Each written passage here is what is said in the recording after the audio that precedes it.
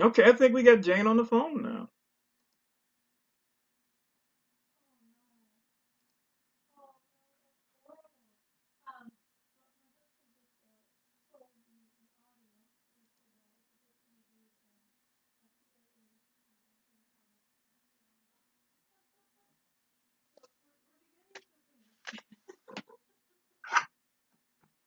So we're going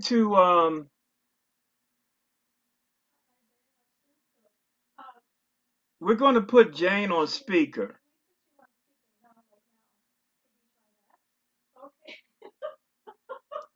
All right, here we go. All right.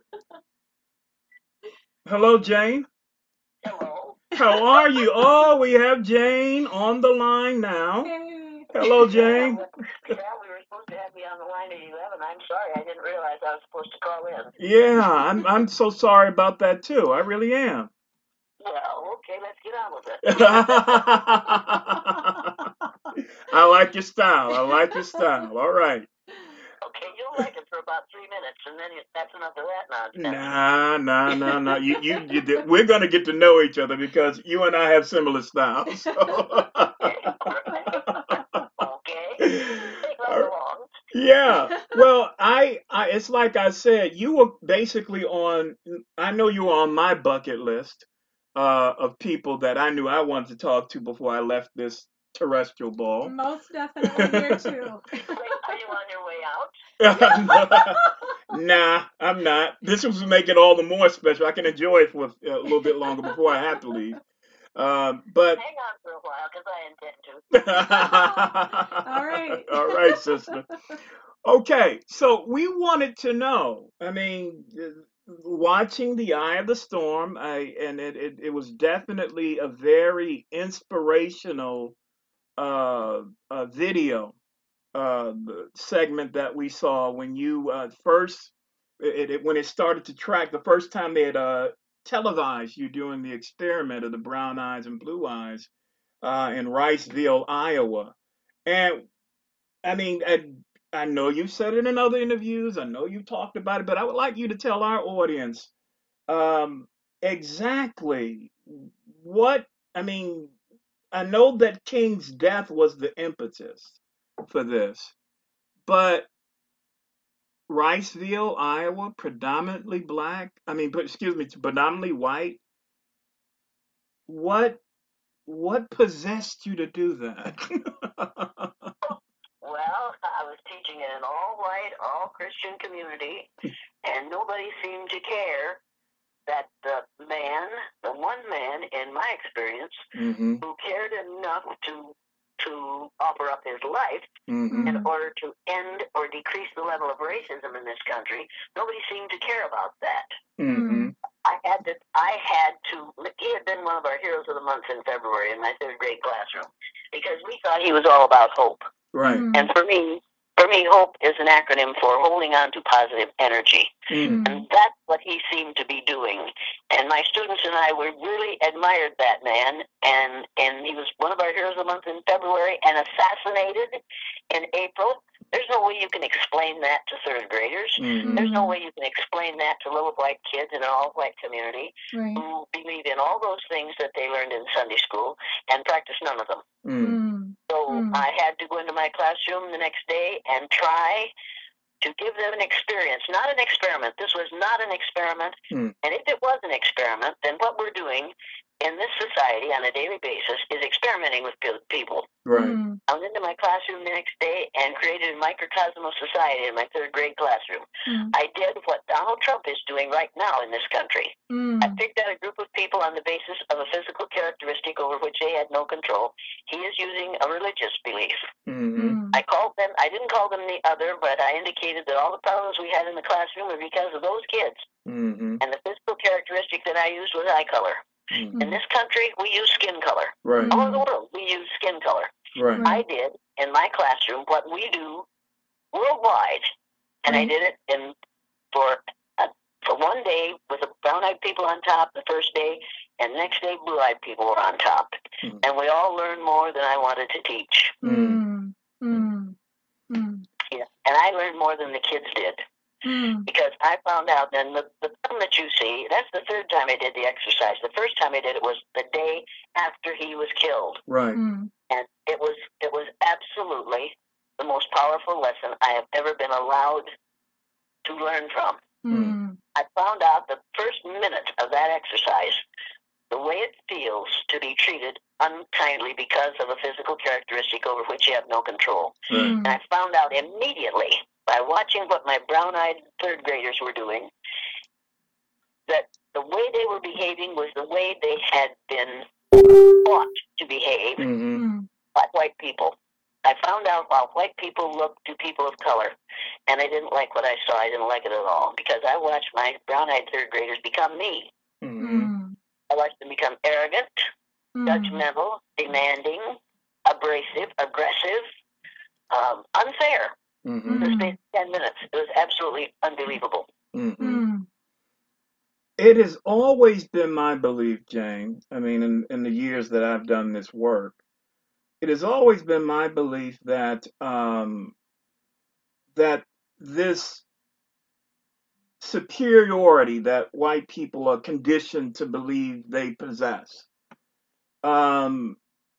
does tremendous harm when it comes to the relationships that they try to maintain with people of color, because they can't see themselves not in that position. I know it's a double negative. I know you're an educator, but they can't see themselves outside of that view. And so it always, at some point in time, unless they have a somewhat of an intervention like you performed, it always comes back to I'm superior in some sort of way. But that's a choice we make. Right. And we make it. Right now, there are people going around and have been for about 15 years talking about white privilege. This isn't about white privilege. It's about white ignorance. This is about our freedom to be ignorant about those who are different from ourselves. And this is about 500 to 600 years of conditioning to the myth of white superiority and to the myth of 3 or 4 different races. There's only one race. Someone has said, nothing can stop a man with a dream or an idea whose time has come. Martin Luther King Jr. had a dream in which people would be judged by the content of their character and not by the color of their skin. That dream is more alive today than it was when he was living, because we now can relate to the dream, and we can't tear him apart anymore because he's dead. So now we're fighting for the dream. And you can't stop an idea whose time has come. The idea of one race is an idea whose time has come. We aren't going to be able to stop it. And I think that's what is bothering white people right now, is the fact that they're just members of the human race. They are not superior members of the human race, and it's going to astonish them when they finally catch on to the idea that God is a spirit and has neither gender nor color, but white people have done what we do wherever we go. We have altered the environment to fit our needs. We have turned God into an old white man with a long gray beard that looks like Charlton Heston playing Moses. And we have managed, think about it, we have also managed to make the Holy Family, make Joseph, who was probably Mary's father, not Mary's husband, we have managed to make Joseph into a white man with brown hair and Mary into a blonde, blue-eyed, pale-skinned person who is a Jewish in the Middle East, and we've managed to make Jesus into something who looks like a little Pillsbury Doughboy. Our son Ezekiel is doing his best. Exactly what we've done, and it's what we as good white folks do. One of the major differences between white people and other member groups is when white people come into a new environment, they immediately adjust the environment to fit their needs. Right. Yes. When people of other color groups come into a new environment, they immediately adjust their needs to fit the environment. Yeah. Yes. Exactly. And so we have adjusted even God to fit white people's needs. We need to have somebody who looks like us if we're going to pray to him or her. Right. Obviously, it's going to be a him because men were allowed to write the Bible. Yeah. Scary thought. What was your question?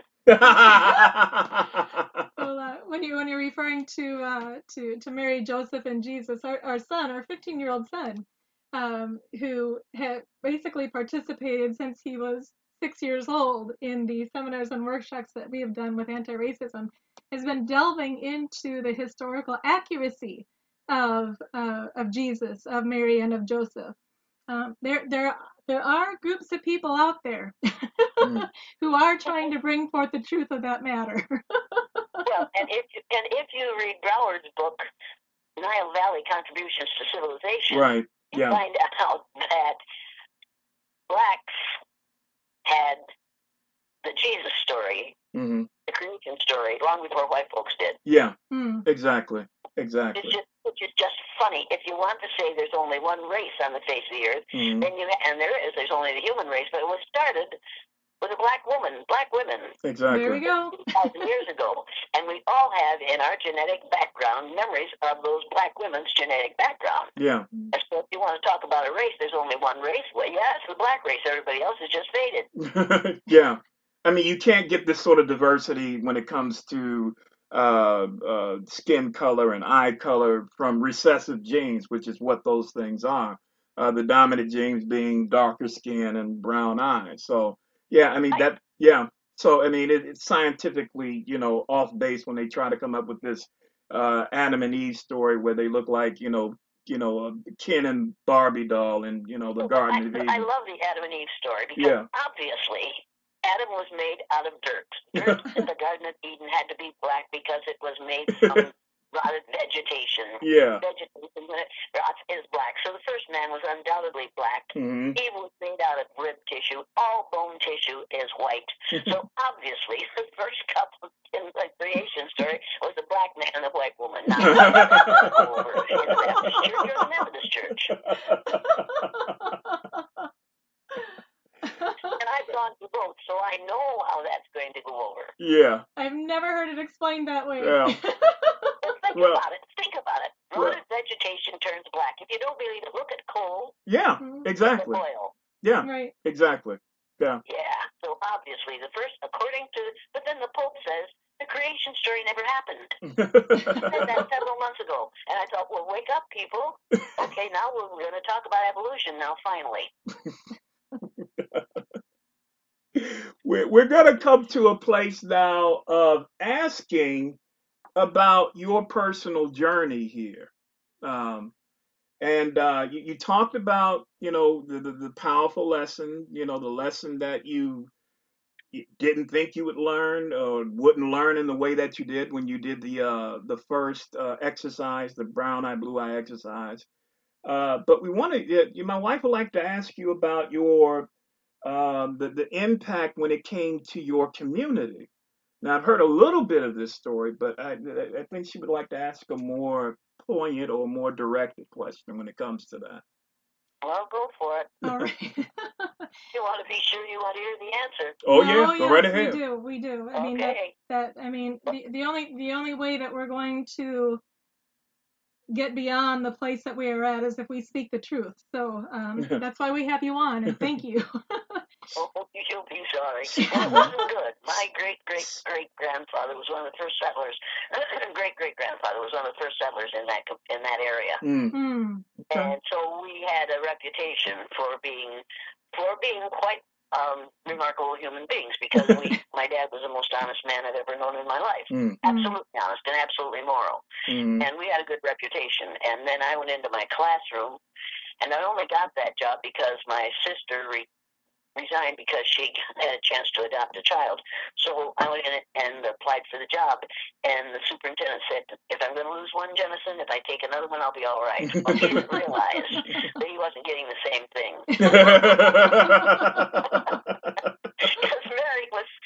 my sister Mary, she was a blessed virgin, let me tell you. So she was gentle and kind and accepting and not a bit aggressive. So he hired me, and I'm the opposite of all of the above.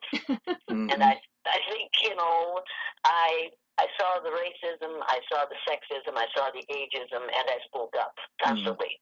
Because you can't be an educator and lead people out of ignorance by refusing to recognize what's really happening with your kids and with your teachers and with your community. Exactly. So I was kind of hard to deal with, but I could teach children how to read because I had taken a course in Orton Gillingham phonics. 2 years after I got the job, I took a course in Orton Gillingham phonics, and so I could teach every child who came to my classroom to read.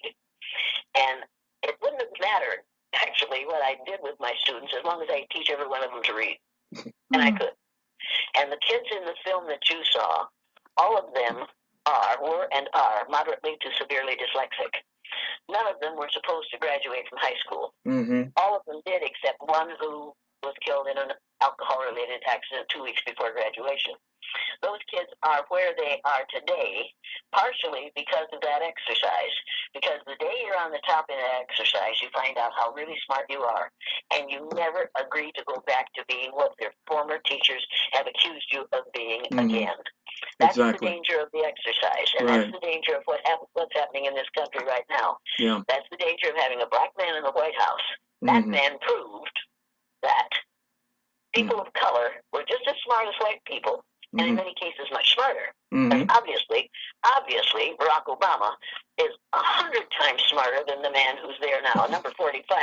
When you talk about 45, I think that's his IQ score. I'm not sure. It's probably not a lot higher than that. It's just, the thing with having a black man as brilliant as Barack Obama is in the White House made every white male look to the hills of laurels and say to himself, oh my God, maybe there are a bunch of them out there. And there are a bunch of them out there. Well, there are thousands and thousands and thousands of them out there who are. Anyway, you want to know what I went through. So coming back to your introduction as the school teacher, that was quite different than your sister. You had mentioned that they pretty much let you do what you wanted to do as long as you were teaching the students how to read. How did they respond? How did your principal, your school administration, your staff, how did they respond back in the 1960s when you first started this?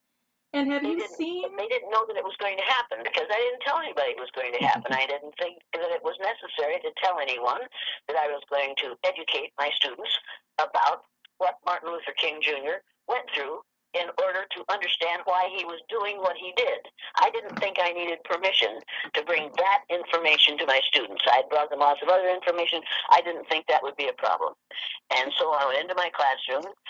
I decided not before, when I was watching what Walter Cronkite and Dan Rather said to leaders of the black community. I was so appalled by their questions that I knew that the next morning I was going to have to give a better answer to my students than those men had and I was going to have to answer questions better than those black males were allowed to answer questions. Because the questions that were asked were so offensive and so insulting.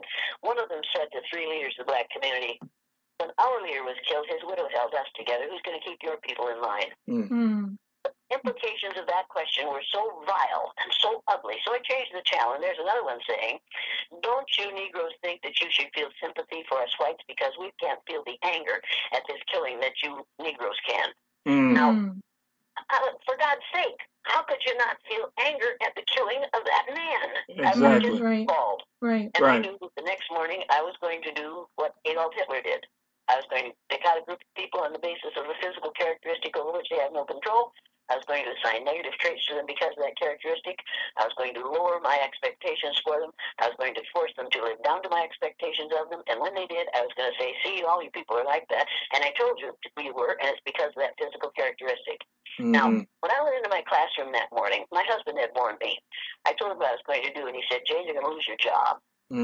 I said, well, if I lose my job because of this, I don't want that job. Right. Well, who's going to feed these kids? Well, I'm sorry, but I'll go to work with you. Oh, no, you won't. You better not do this thing. Well, I did it. I did it. And I immediately learned that, I haven't been much of a teacher up till this point. And when I went home that night, I went to my mother's house and explained to her what I was doing. And she said, Jane, you better be careful. You don't want to end up where Aunt Eunice did. I said, well, where did Aunt Eunice end up? In a mental institution. Because what I was talking about sounded insane. Because what we do in this society is insane. To treat people positively or negatively on the basis of the amount of the chemical in their skin is not to deal well with reality. I expected to be found. I expected a cross to be birthed in my front yard. I expected all. Aunt Eunice did. I said, well, where did Aunt Eunice end up? In a mental institution. Because nobody complained. And I think part of the reason may have been because the kids knew, boy, something awful happened here. We better not talk to our folks about her. She'll be in trouble. Right. Or maybe they just thought, well, this is just part of the school world. It has nothing to do with reality. And they didn't talk about it. Right. On Monday, I went back into my classroom and reversed the exercise, and the same kinds of things happened on Monday as it happened on Friday, except for one really remarkable thing. The blue-eyed students were much less vicious to the brown-eyed students than the brown-eyed students had been to them. And I could only hope, and I can only hope to this day, that that's what people of color will do in the next 30 years when they become the numerical majority in this country and white people become a numerical minority. I can only hope that people of color are not going to want to treat us the way we treated them. Well, and on Tuesday, after the kids had written their compositions about what had happened and what they'd done, we got in a magic circle. I said, now, to the blue-eyed kids, why didn't you get even with the brown-eyed kids? You said you were going to yesterday. And almost in a chorus, they said, because we didn't want to make anybody feel the way we felt the day we were on the bottom. Now, maybe that's what's going to happen. Maybe people of color are going to say, no, we know how it feels to be in that position, and we're not going to treat you the way you treated us. We can only hope that that's what's going to happen. Well, as a black person, as a black man, been black man for half a century. You're young. Yeah, I know. Compared to you, I know. I found that to be the experience. I was raised by my grandmother, sharecropper, from Tennessee, and I've always found that to be the experience with my elders, that they were far more gracious to the people who were discriminatory towards them than the people had been to them. So, I mean, that's been my experience my whole life from what I've seen consistently. There's been a grace, and there's been an acceptance that we as black people have for other folks. And it's not just always about conforming. It's a genuine I accept you because I know what it feels like to be mistreated. I know what it feels like to be disrespected in that fashion. So that's been my experience for a long time. And being the father of 4 children who happen to be black, considered black, I've seen that they have this attitude of acceptance when it comes to that as well, to people who have been pretty rotten to them. But this is the conundrum we have created. Right. We have told people of colors other than the white color group that they're inferior, that they're savage, that they are criminals, that they are thugs, that all these ugly things, and yet we expect them to be more civil and more accepting and more tolerant than we are. Yes. Yeah. Even though we have told them they aren't as good as, we expect them to be better than. Exactly. See, this makes no sense. This is what I call. This is why I say this makes no sense. This is insanity. Yeah. White folks ought to get their act together. Now you're going to think she doesn't like white people. Oh, yes, I do. I don't dislike white people. Some of my best friends are white. You hear that one before. I don't dislike white men. I had absolutely 60 years, 59 married with the most wonderful white man on earth. Nobody else thought he was wonderful. But I thought, my good Lord, how lucky did I get? So it's not that I don't like white men. I don't like the white men. I like men, period. But I don't like the way we expect white people to be superior when they aren't. And so men have to be superior to women, and they aren't. But they have to live up to this false image of superiority, and it kills them every day. Yeah. Men die young because of the pressures we put on men to be more than they could ever be. Yeah. And so if you don't think I'm right, go to a rest home. And you'll see 40 or 50 little old women and 5 real happy little old men. Because we kill off the thing we love the most by expecting too much. Yeah. Then there are words of wisdom. Those are words of wisdom. I don't know whether words of wisdom, but they are what I have learned over, oh Lord, that many years. This next year will be the 50th year since the death of Martin Luther King Jr. Yeah. And the 50th year that I have been doing this exercise. Right. Yes. Right. Yeah. Now, there's something very wrong. John F. Kennedy said, we'll be on the moon in 3 years, and within 3 years, we were walking on the moon. Mm-hmm. Unless that's all made up for television. You had mentioned that, it's going on 50 years now, which congratulations, that's very phenomenal, especially in this type of work. Have you seen an ebb and flow through the years that you have done this work in terms of a greater acceptance or a lesser acceptance? And with that, have you seen it based upon any geographical lines? I saw when Jimmy Carter was president a difference in the way people related to one another. Mm-hmm. But it didn't last. And then I watched Ronald Reagan try to take us back to the 50s. Mm-hmm. It didn't last. And then I watched W. And I watched Bill Clinton. And then I saw what happened after the election of Barack Obama. Mm-hmm. I watched black males walk taller and with more self-esteem and with self-confidence than I'd ever seen before. And I thought, now there it is. There's proof. This black man is proof that black men can succeed. And that black woman, that first lady, was proof that black women know what they're doing. And my heroes have been black women for a very long time because they raise fine sons and daughters for the most part, absolutely the majority of them, in spite of all the nastiness that we put in their path. And I don't know how they do it, but they do it. The black women have been my heroes for a very long time. But the problem with having a black man in the White House kept all that ugliness sort of in control for a while. And then the minute he was out of the White House or was on his way out of the White House, we have a demagogue spouting the kinds of things that those racist people have wanted to say out loud for the last 8 years and haven't been allowed to. So now this number 45 has unleashed the ugliness of those dogs who want to go after people of color. Mm-hmm. And that's exactly what they're doing. And he has given them, because he's our leader, if it's all right for him to say and do these ugly things, then it must be all right for the rest of us to say and do these ugly things. Mm-hmm. And that's exactly what's happening in my estimation. Yeah. In my experience, that's been the case. In my research, that's been the case, that people who are overtly racist follow strong authoritarian sort of figures. I mean, fascist-like figures that they can follow. So that's been my experience as well too.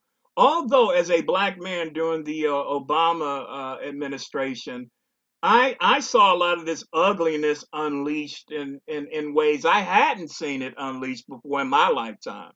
I bet you did. Yeah, You did, because now there you was, are a real threat. yeah, because There's yeah, one exactly, that can be there, exactly. You might also be smart, and we can't allow that to be part of our our reality. Must not be that black males and females, red, yellow, brown, whatever color group, are just as capable, just as intelligent, just as valuable as members of the white color group are. Mm-hmm. Well, I went through that as a professor and having a PhD. That I saw the threatening pose of the threat that it seemed that I posed to certain individuals because he has a brain. So yeah, I've gone through that. How dare you have a PhD? How dare you do that? We did our best to keep that from happening. Yeah. This happened. How did we fail? And that's exactly what I've heard people say. Yeah. I don't know how he did it. Yeah. That shouldn't have happened. How did that happen? Well, and I think, don't you know? Yeah. Do you not know how brilliant many of these other color groups are? Because if they weren't, there would be white color groups. Exactly. Well, here's the thing. I've heard the saying, just like, I had black friends. I've heard, most of my life, you're smart for a black person. Yeah, how about this one? If every black person acted the way you do, we wouldn't have the problems we have. You're a good black person. Yeah. You're one of the good ones. Yeah. Anybody ever walked up to you and said, when I see you, I don't see you black? Oh, my goodness. Yeah. You go down the list. Yeah. And this one I love this one. Some white woman will invariably say to me, well, I'm colorblind. I don't see color. And immediately I say, I knew you were colorblind before you opened your mouth, because if you weren't colorblind, you wouldn't wear that shirt with those pants.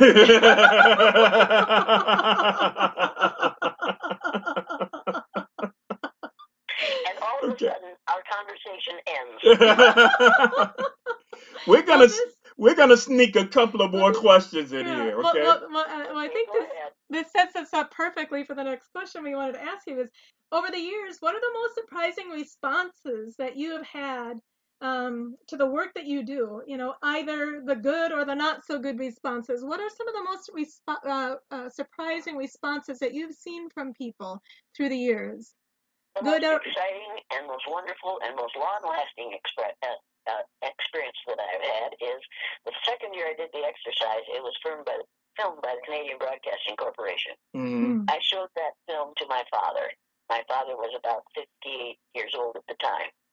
We were in the hotel that my parents and I owned, and we were sitting there, and I showed him this film. And when it was over, my father, I had never seen cry since my little sister died at the age of 3, stood up, pulled his handkerchief, his red handkerchief, out of the back pocket of his blue overalls, and blowing his nose with tears on his face, said, I wish somebody had taught me that when I was 9 years old. Oh, wow. Whoa. Now, I'll never forget that. Yeah. And when somebody says, this is the wrong thing to do, I think of my moral father saying, I wish somebody had taught me that when I was 9 years old. He learned at late 50s what he should have learned when he was 9 years old. And what we all should have learned at least by the time we were 9 years old. So nobody can tell me that that doesn't work, or that it doesn't matter, or that you can't change people. Another really, really astounding thing that has happened, just happened in the last year. 2 of the boys who are in the men now, who are in the film that you saw, The Eye of the Storm, Raymond and Rex, got a call from the BBC, British Broadcasting Corporation, last spring. Asked them to come to Los Angeles to be in a documentary that they were making about the science of the brain. So those 2 men went out there and discussed with the moderator what was going on, what had gone on, how it happened, how it felt, what they learned from it. When they finished visiting with this person said, now, what we've learned here is you can change the brain. I changed those kids' brains. They were different from their peers who didn't go through the exercise. They were different from their relatives.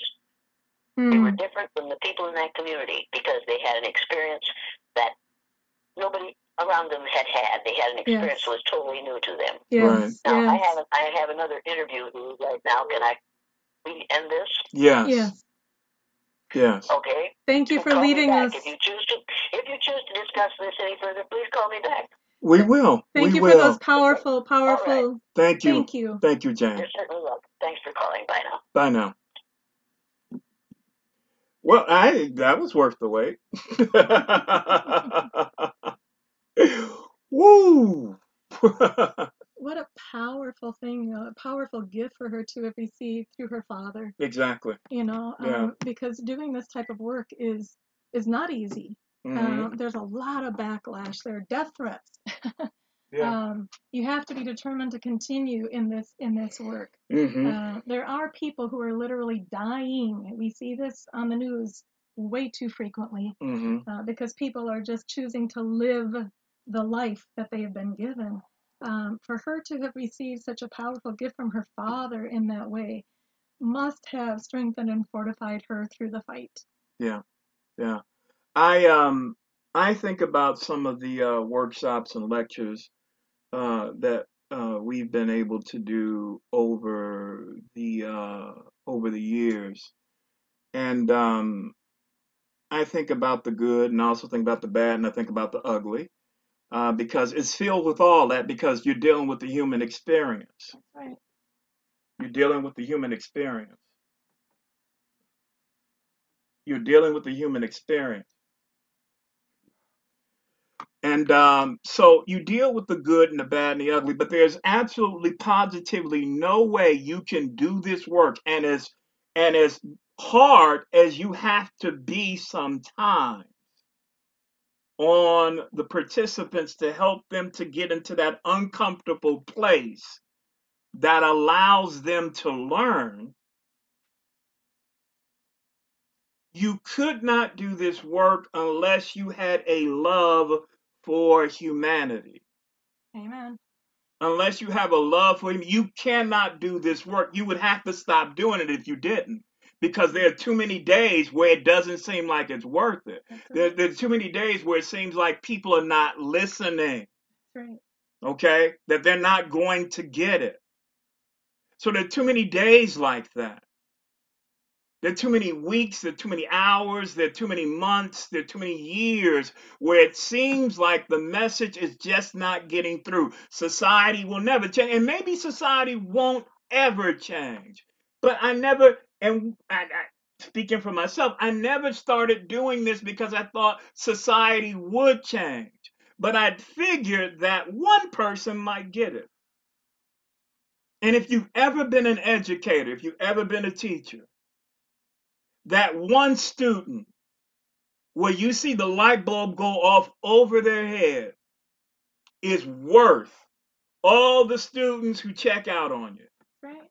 That's absolutely right. That one student where the light bulb actually goes off over their head, it's like, whoa.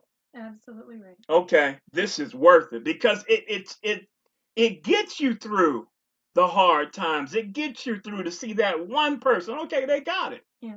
They got it. Now, I would hazard to say that, our approval ratings when we do our workshops, our approval ratings when we do our lectures and seminars are, close to perfect. On a scale of 5, we're at like a 4.6 overall from all the workshops and lectures we've done. So we've gotten high approval ratings. So evidently it's been more than just that one person. But if the approval rating was 2.0, okay, out of the 5, that 2.0 would have gotten me through the scores of people who said we can't stand what you're doing. Because that's what makes it worthwhile. Look, if you believe that anti-racism or cultural proficiency is about changing the minds of the masses, you better forget about it. Yeah. You better forget about it. Just like if you think education and teaching is like the masses of children and students adoringly looking at you as you lecture, you better get out of it. Here's the thing. We are, at best, mail persons, mail delivery persons. We deliver the mail. How that letter is received, how it's opened, what they do with the contents is not up to you. That's right. It is your duty. It is your responsibility to get that letter in their hands. That's right. It makes me think of, as you brought that up, I was going back in my mind. It was actually the first workshop that you and I had ever done together. Mm-hmm. And at one of our break times, there was a young white man who came up to me. Well, maybe he wasn't quite so young to me at the time. He was about 30. And he came up to me and he said, you know what? He said, I'm so glad I came today. And I said, oh, why is that? He said, well, you don't know. He said, but I was sitting in my driveway with one leg in my car and one leg out. He said, and I sat there for a half an hour trying to decide, do I really want to do this today? It's a Saturday. Why should I waste my Saturday coming here, going to this workshop? Although it was a requirement that he needed to fulfill at some time. He said, the reason why I hesitated wasn't even so much that it was Saturday. He said, but I heard some of the people come back and say how it was so full of hate. And I thought about it and I thought, do I want to sit through a 3-hour workshop full of hatred? And he said, they couldn't have been more wrong. He said, all I hear is love coming from the both of you. He said, you're speaking some very hard truths.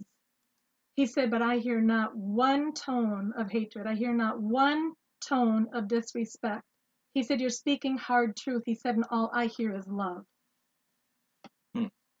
And what you just said made me think of that, is that we are not responsible for how people will receive the truth. We're only responsible for how we deliver it.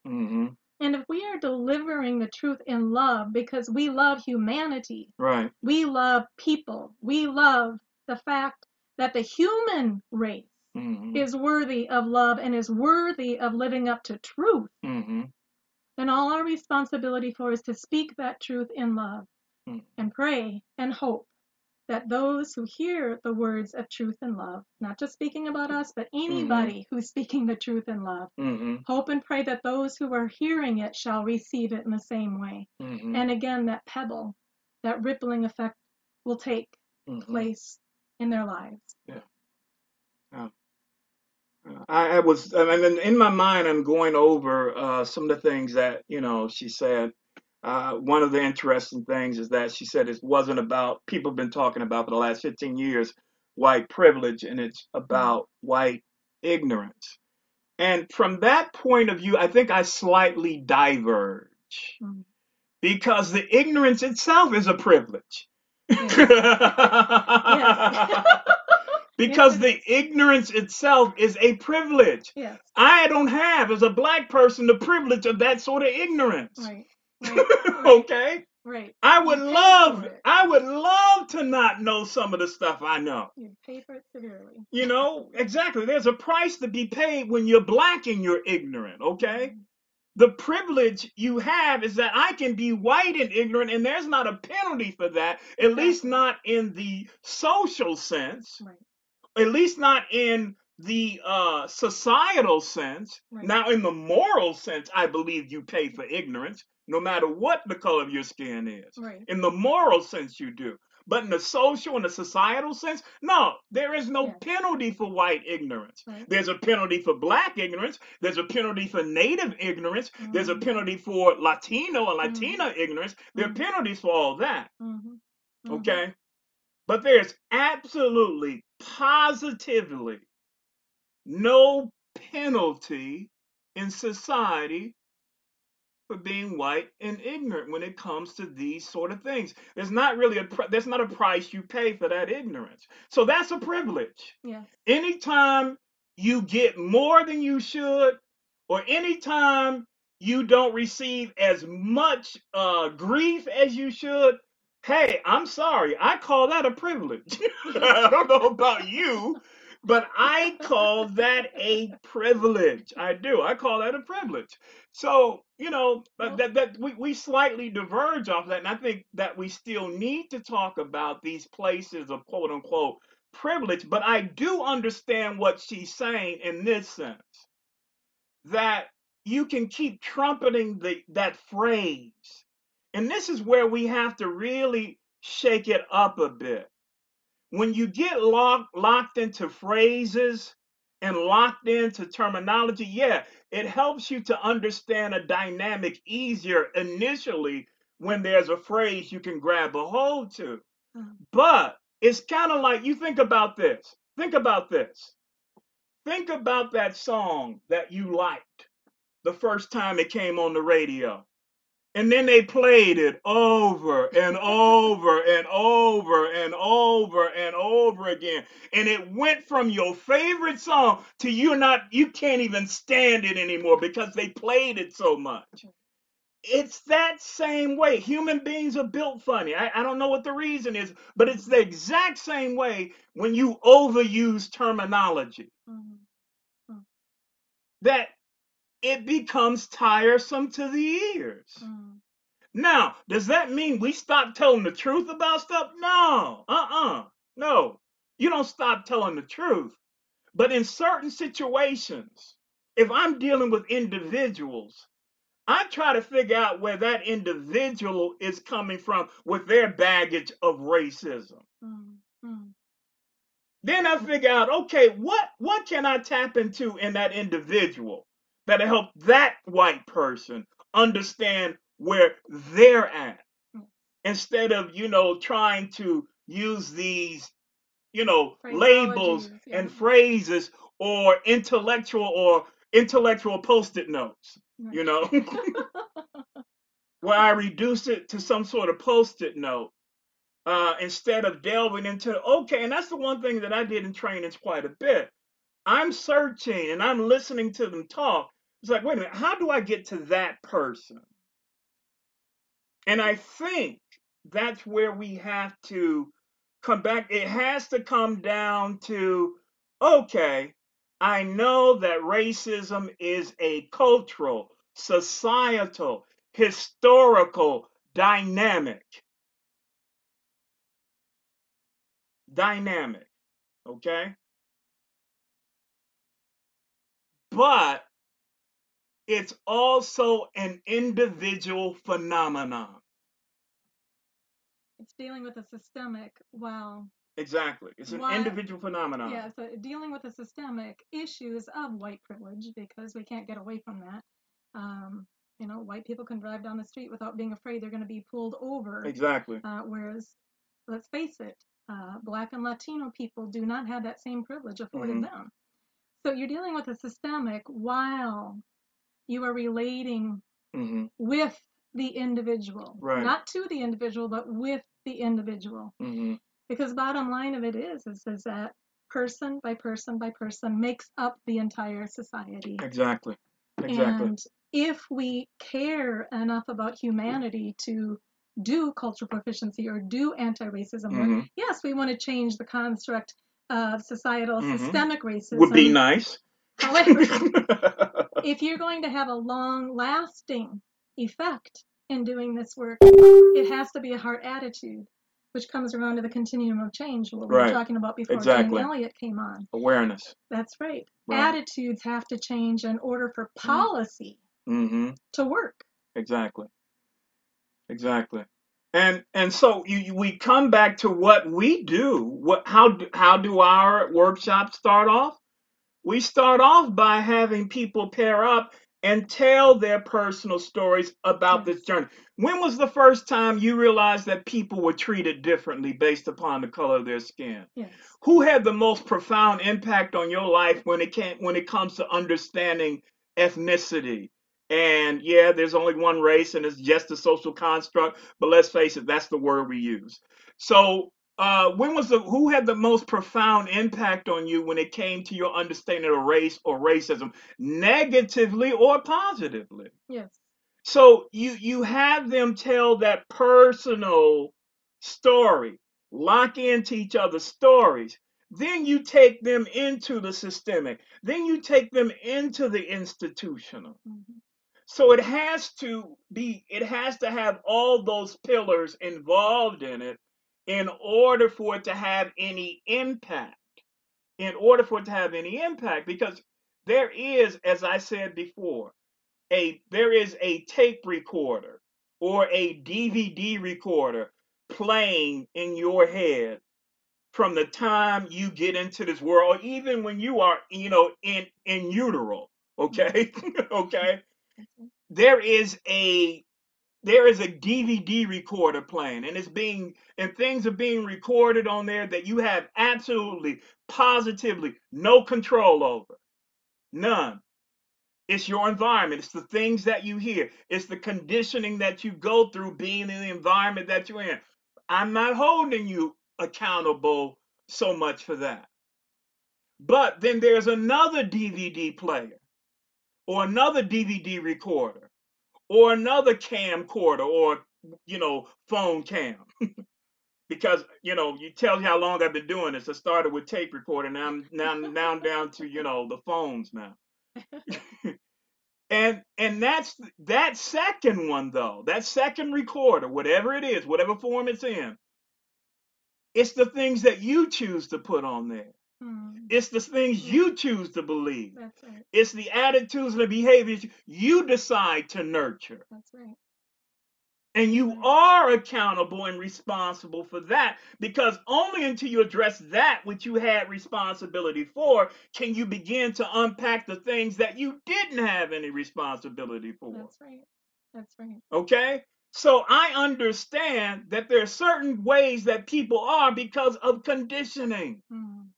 Conditioning. Here's the thing. You've been in situations before, people. You've been in situations before, and in the heat of an argument or in the heat of a discussion, something flies out of your mouth. You say, oh my Lord, I didn't know that was even in there. You check yourself because you didn't realize that was flying out of your mouth. Why? Because you've been conditioned a certain way. You didn't know it was there. You didn't understand that was in you. That's a human condition. Okay? But built within that human condition is the phenomenon, the construct, and the injustice of race and racism.